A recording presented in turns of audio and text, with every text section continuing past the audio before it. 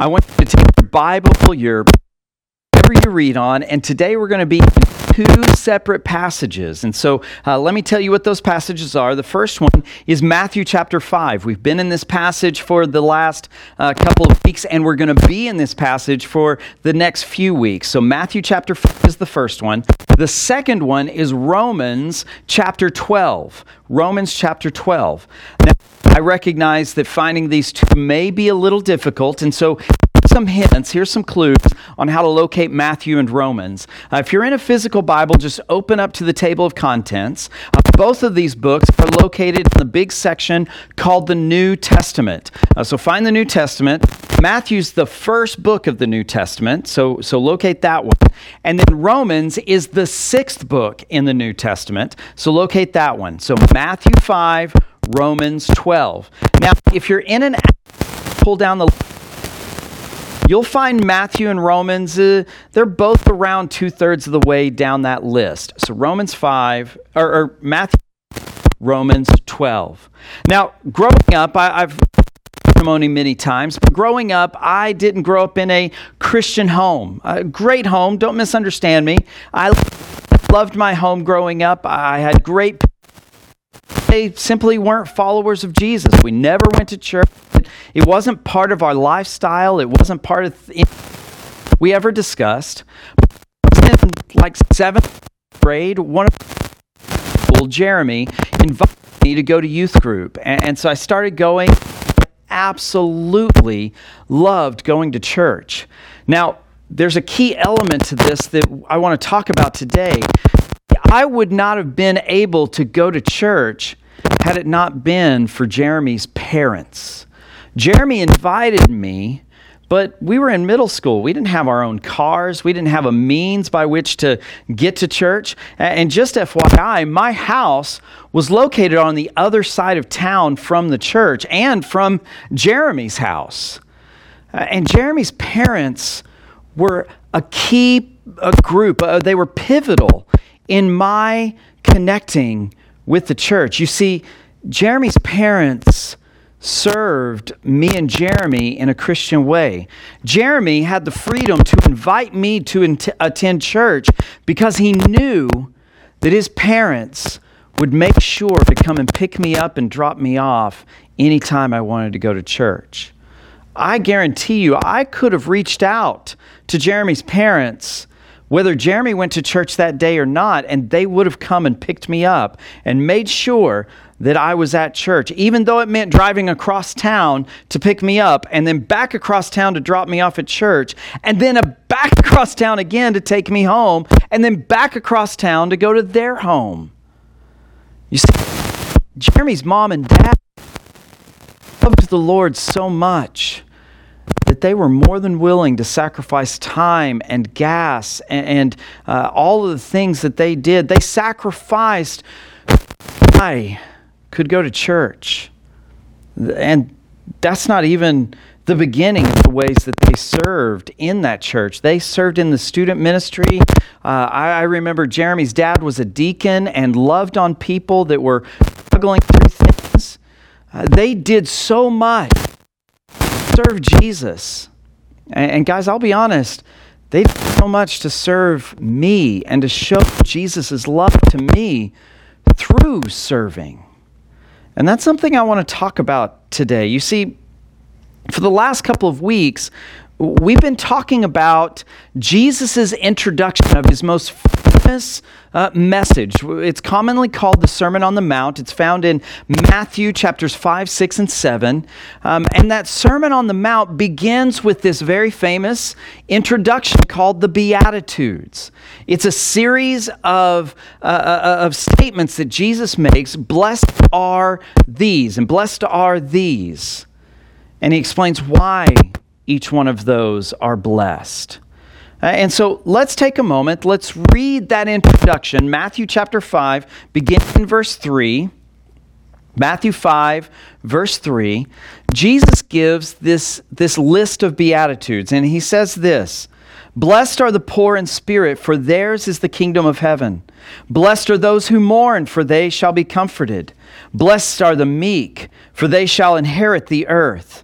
Blessed are those who hunger and thirst for righteousness, for they will be satisfied. Blessed are the merciful, for they shall receive mercy. Blessed are the pure in heart, for they shall see God. Blessed are the peacemakers, for they shall be called sons of God. Blessed are those who are persecuted for righteousness' sake, for theirs is the kingdom of heaven. Blessed are you when others revile you and persecute you and utter all kinds of evil against you falsely on my account. Rejoice and be glad, for your reward is great in heaven. For so they persecuted the prophets who were before you. You see, Jesus gives this list of blessed are statements to us. And last week we studied the first one. Blessed are the poor in spirit, for theirs is the kingdom of heaven. We talked about how this particular beatitude has a double meaning. We went back and looked in Luke, where Luke also lists a version of the Beatitudes, and recognized that the double meaning with this beatitude is that, first off, this beatitude calls us to live in humility, that being poor in spirit equals humility, that we're supposed to live a humble life, recognizing that we are desperately dependent on God for everything. And then secondly, when we compare Matthew's version of the Beatitudes with Luke's version of the Beatitudes, we recognize that Jesus was also talking to those who were physically or financially poor. And we took a moment and we examined the strong warnings that the Bible gives against wealth and the temptation that wealth places on us to trust in wealth instead of trusting in God. Then we wrapped last week's message by talking about how there's a promise attached. There's a blessing attached to that statement. It's blessed are the poor in spirit, for theirs is the kingdom of heaven. And we talked about how no matter what your current state may be, you are a citizen of God's infinite kingdom for now and for all of eternity. If you are a follower of Jesus, you are a part of his kingdom. You are a citizen. And as a citizen, you receive the inheritance, the benefits of that kingdom. Now, I alluded to, I made a brief mention last week also, that we don't actually own anything in this life. That everything we have is a blessing from God. Nothing we have is a result of our own abilities, our own gifts, our own career or job. I mean, guys, the very air that we're breathing right now is a gift from God.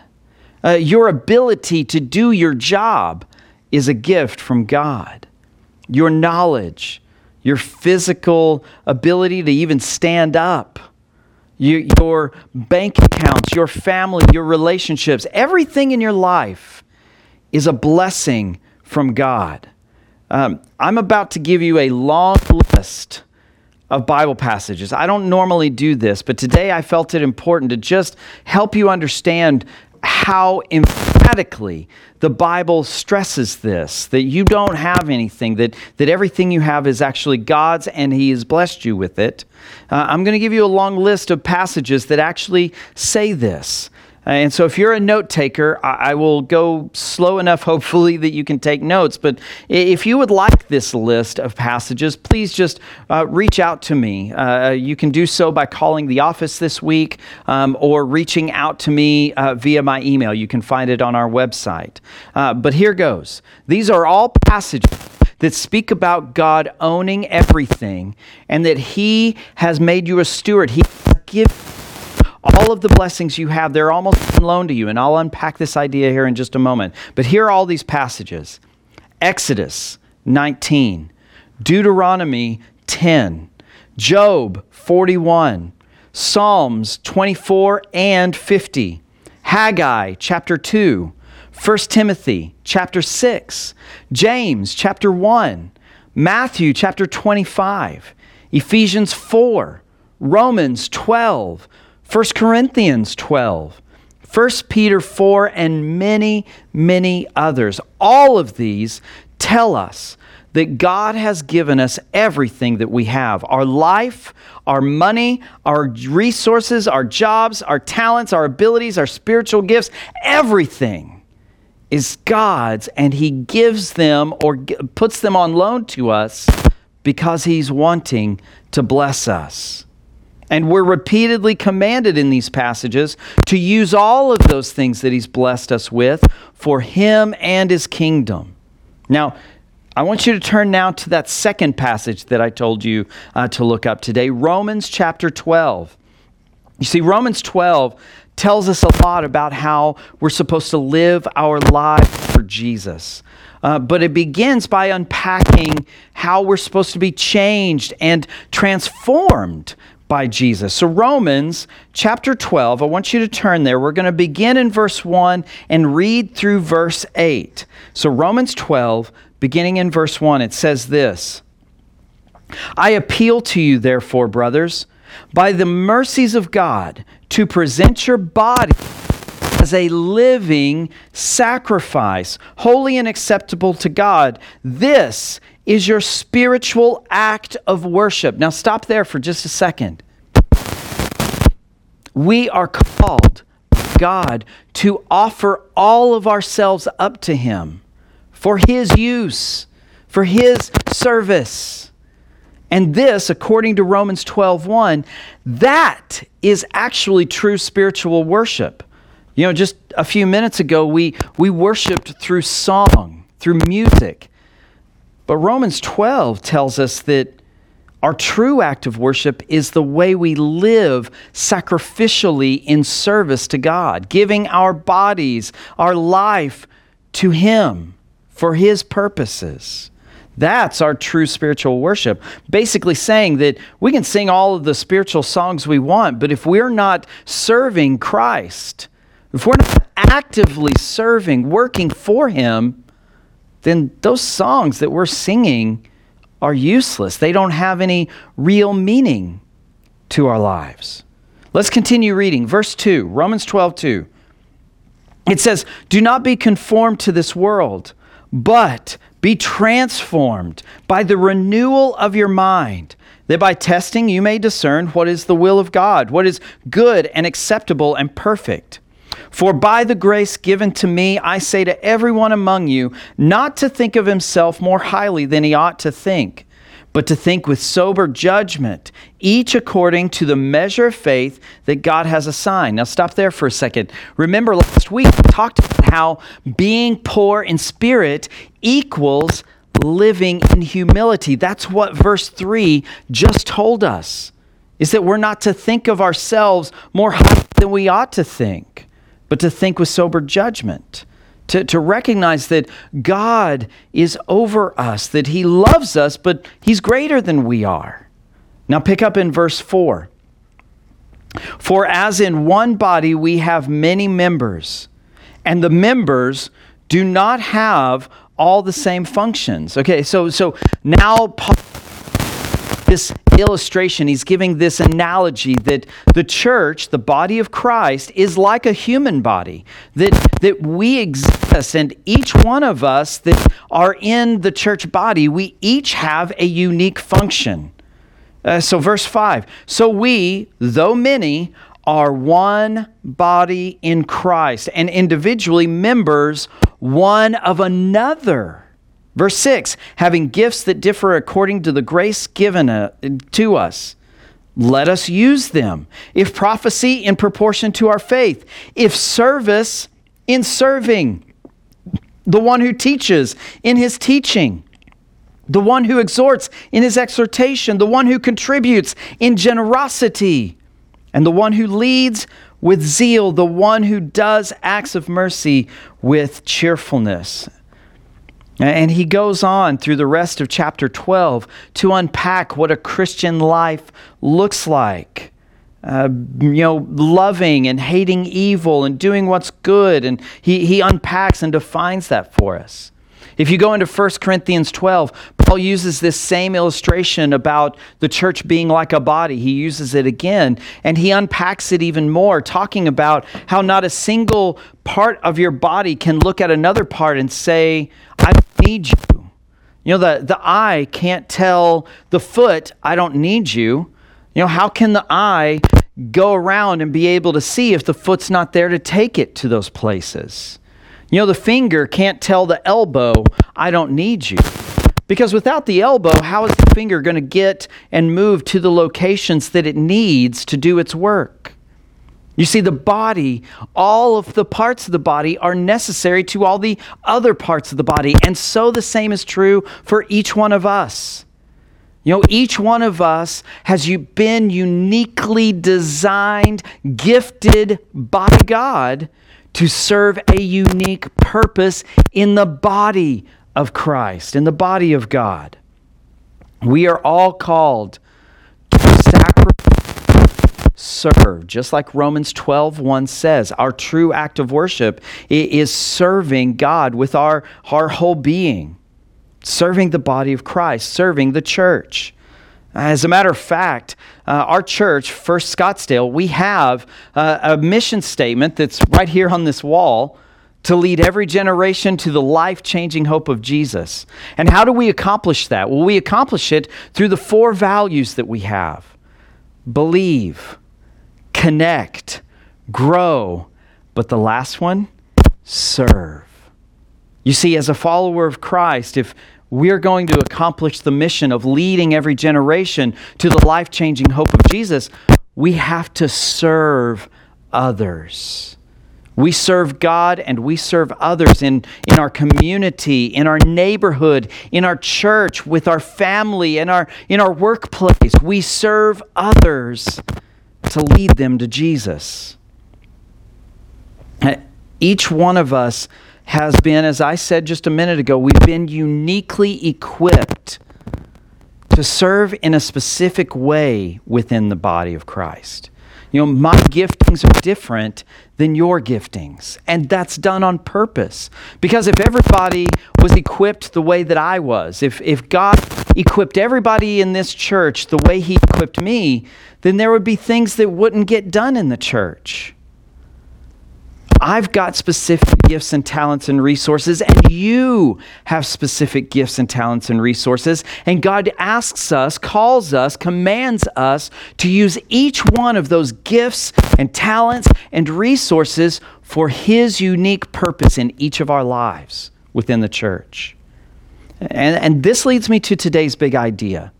If you've ever listened to one of my messages, you know that I don't usually give 3 bullet points or 5 or whatever. I like to give one main big idea that I want you to go home and think about. And I love today's big idea. I want you to listen carefully. I want you to write it down. I want you to think on this week. Meditate on it. Think about what the Bible says about what I'm about to give you. So today's big idea is this: we are not spiritual consumers. We are spiritual contributors. We're not spiritual consumers. We're spiritual contributors. You see, you are not made by God to just consume everything that the church has to offer. To just consume all the blessings that Jesus has for you. We're also called to go out and serve the church and contribute so that others can be blessed, so that others can grow in Christ, so that others can be connected and come to know Christ. If you are just consuming, then you're not fully engaging and embracing what Jesus has for your life. And so we have to remember, we're not spiritual consumers, we are spiritual contributors. You see, each one of us is a steward of God's gifts that He's given to each of us. And humility helps us understand that. That's why Romans 12, verse 3 speaks about understanding humility and living life in humility. You see, humility helps us recognize that we've got nothing, that we've earned nothing, deserve nothing outside of what God has given us. And All that God has given you, you're supposed to, in turn, go and use those gifts, those talents, those resources to further God's kingdom, to do the work of God's kingdom. Let me put it like this. Let's say that you were in desperate need of a car. Your car had broken down and you needed to still get to work so that you could earn the money you needed to fix the car, okay? And so you come to me because you found out that I have an extra vehicle that's sitting in my driveway and I'm not using it right now. And you come to me and you say, please, I desperately need a vehicle right now. I just need it for this time frame. Please, can I borrow your car? And let's say I go to you and I say, you know what? Okay, you can borrow my car, but I have one stipulation. You come to church on Sunday mornings, and I love that you do. You obviously use that car to come to church and go to your job and all those things, but there's a person just down the street from you that also wants to come to church on Sunday morning and doesn't have the means to get there. I want you to, because of the blessing that I'm giving you through letting you use my car, I want you to go to this person's house and pick them up. And I'll give you all the resources you need to do this. I want you to go pick them up, bring them to church, and when church is over, take them back home. That's all I ask. I want you to, of course, take care of my car. I don't want you to wreck it. I don't want you to trash it or destroy it. But I want you to do this one thing. I want you to use the gifts, talents, and resources that I'm letting you use, my resources, my things, and I want you to bless else by serving them through the body of Christ. Is that too much to ask? Is that an unreasonable demand if you're already coming to church on Sunday and the person lives down the street from you?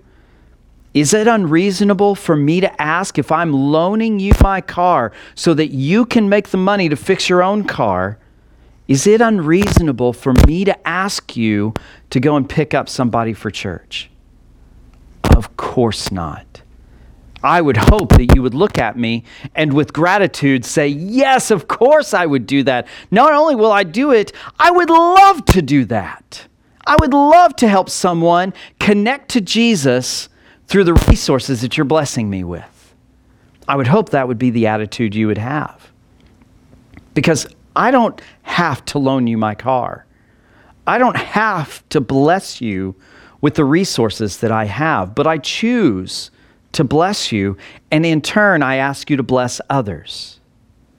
That's not an unreasonable request. You see, God blesses you with so many things, and each one of us uniquely is gifted with blessings from God. For some of us, it may be knowledge, it may be teaching, it may be leadership, it may be time that you have available, it may be monetary resources, or the ability to give godly, wise advice. I don't know what it is that maybe the gifting you have is that you just love children.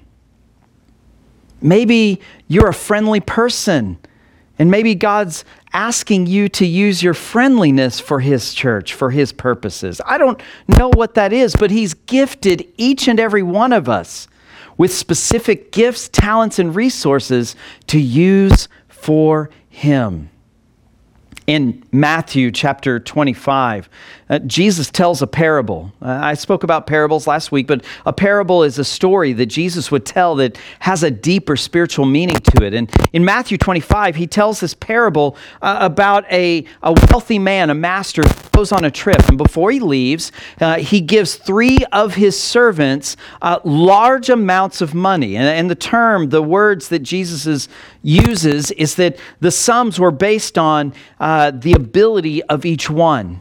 And so he gives them these large sums of money and goes on this trip.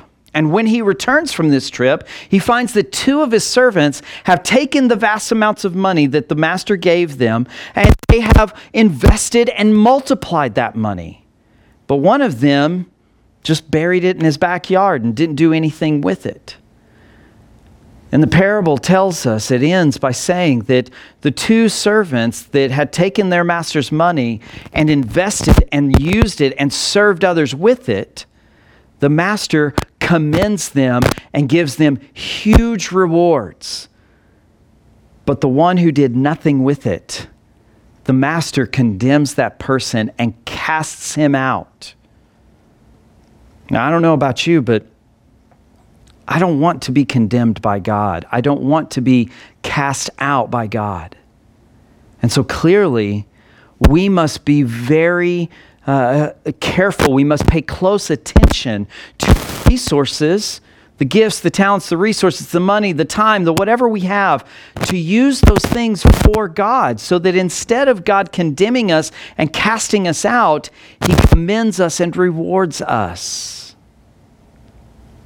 You see, God has gifted you. He has given gifts and talents and resources to be used for Him and His kingdom. So here's the question for the application. How are you using the gifts, talents, and resources that God has gifted you with? What are you doing with your life to serve God, to serve the church? Let me give you some suggestions. Let me give you some ideas. Maybe you're looking at your life, and if you were to do a careful look of your typical week, is there any time outside of consuming, sitting online with us today, or reading a Bible study, or watching another preacher or whatever? Is there a time when you're not consuming, but you're contributing? Because remember, we're not designed by God to be spiritual consumers, but to be spiritual contributors. So how are you contributing? How are you using all the things that God has loaned you, has let you use, that technically belong to Him? How are you using those things for Him? How are you contributing? Let me give you some suggestions here at First Scottsdale. And guys, you could apply this to many churches, to nonprofits. There's always need for people to serve. And so let me give you some examples right here. If you're online with us, maybe you're online all the time. Maybe you're online some of the time and you're here at our church some of the other times. Maybe you're kind of dividing your time back and forth depending on your scenario. Or maybe you're an online only with us, and we're thankful that you're here. But how are you contributing? If you're an online only person, maybe it's calling you to invest in the online ministry of First Scottsdale. Maybe God's calling you to be a part of this online service, not just watching and listening, but interacting and helping us as a church to spread the news about the online service and to manage this online service. And if you're interested in knowing more, there are so many ways that we could use your help in working with this online service. There are many ways to serve here online. And so if that's you, if you're interested in knowing more, I want you to reach out to us this week. I want you to reach out and ask what you could do for our online service. But what if you're someone who also attends in person? There are several ministries that we could use service, that there are opportunities to serve here at First Scottsdale. For example, our welcome ministry. We always have opportunities for people to serve in what we call our first impressions. As you drive up on campus, there are usually men and women that are at the different buildings that are here to welcome you and make you feel like you're welcomed, that are here to guide you and help you to know where to go and how to get connected. And we are always looking. There are always opportunities to serve in that ministry. And so if you've got questions, reach out to us. Our children's ministry, our teens ministry, we always have opportunities for you to hold babies or play with 3 or 4-year-olds, or to help with our elementary students or our teenagers in worship or in or in teaching a lesson, or just being around to bring energy into a room and to assist those that are leading in some way. And so if you love children or teenagers, reach out to us, and we would love to connect you with a ministry that can do that. But again, there are so many ministries. I want you to think about what are you passionate about? What are you wired by God to do? And what are your gifts and talents and resources? And what do those three things say about where to serve Him? Because God has wired you. He's given you a personality. He's given you gifts and talents and resources specifically for you to serve in one type of ministry or another. And so I want to take some time this morning and I want you to ask yourself, what is God asking me to contribute to His kingdom? Let's take a moment and let's go to the Lord in prayer. Almighty God, we thank you so much for this time where we can come here online and we can discuss your word. We can unpack what it means. But Lord, we recognize that if we're to live poor in spirit, that means that we're supposed to be living in humility. And that humility ultimately drives us to serve you. And Lord, I pray that you would speak to each and every one of our hearts in understanding and knowing what it means to serve you and how you have uniquely made each and every one of us to serve you in a unique way. So Lord, first off, give us the desire to go and serve. Secondly, help us to go and seek out the area that you've made us to serve. Help us to not ignore this aspect of our faith.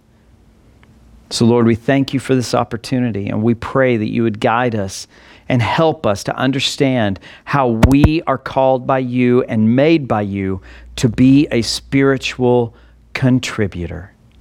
We thank you, Lord, and we pray all of this in Jesus' name. Amen.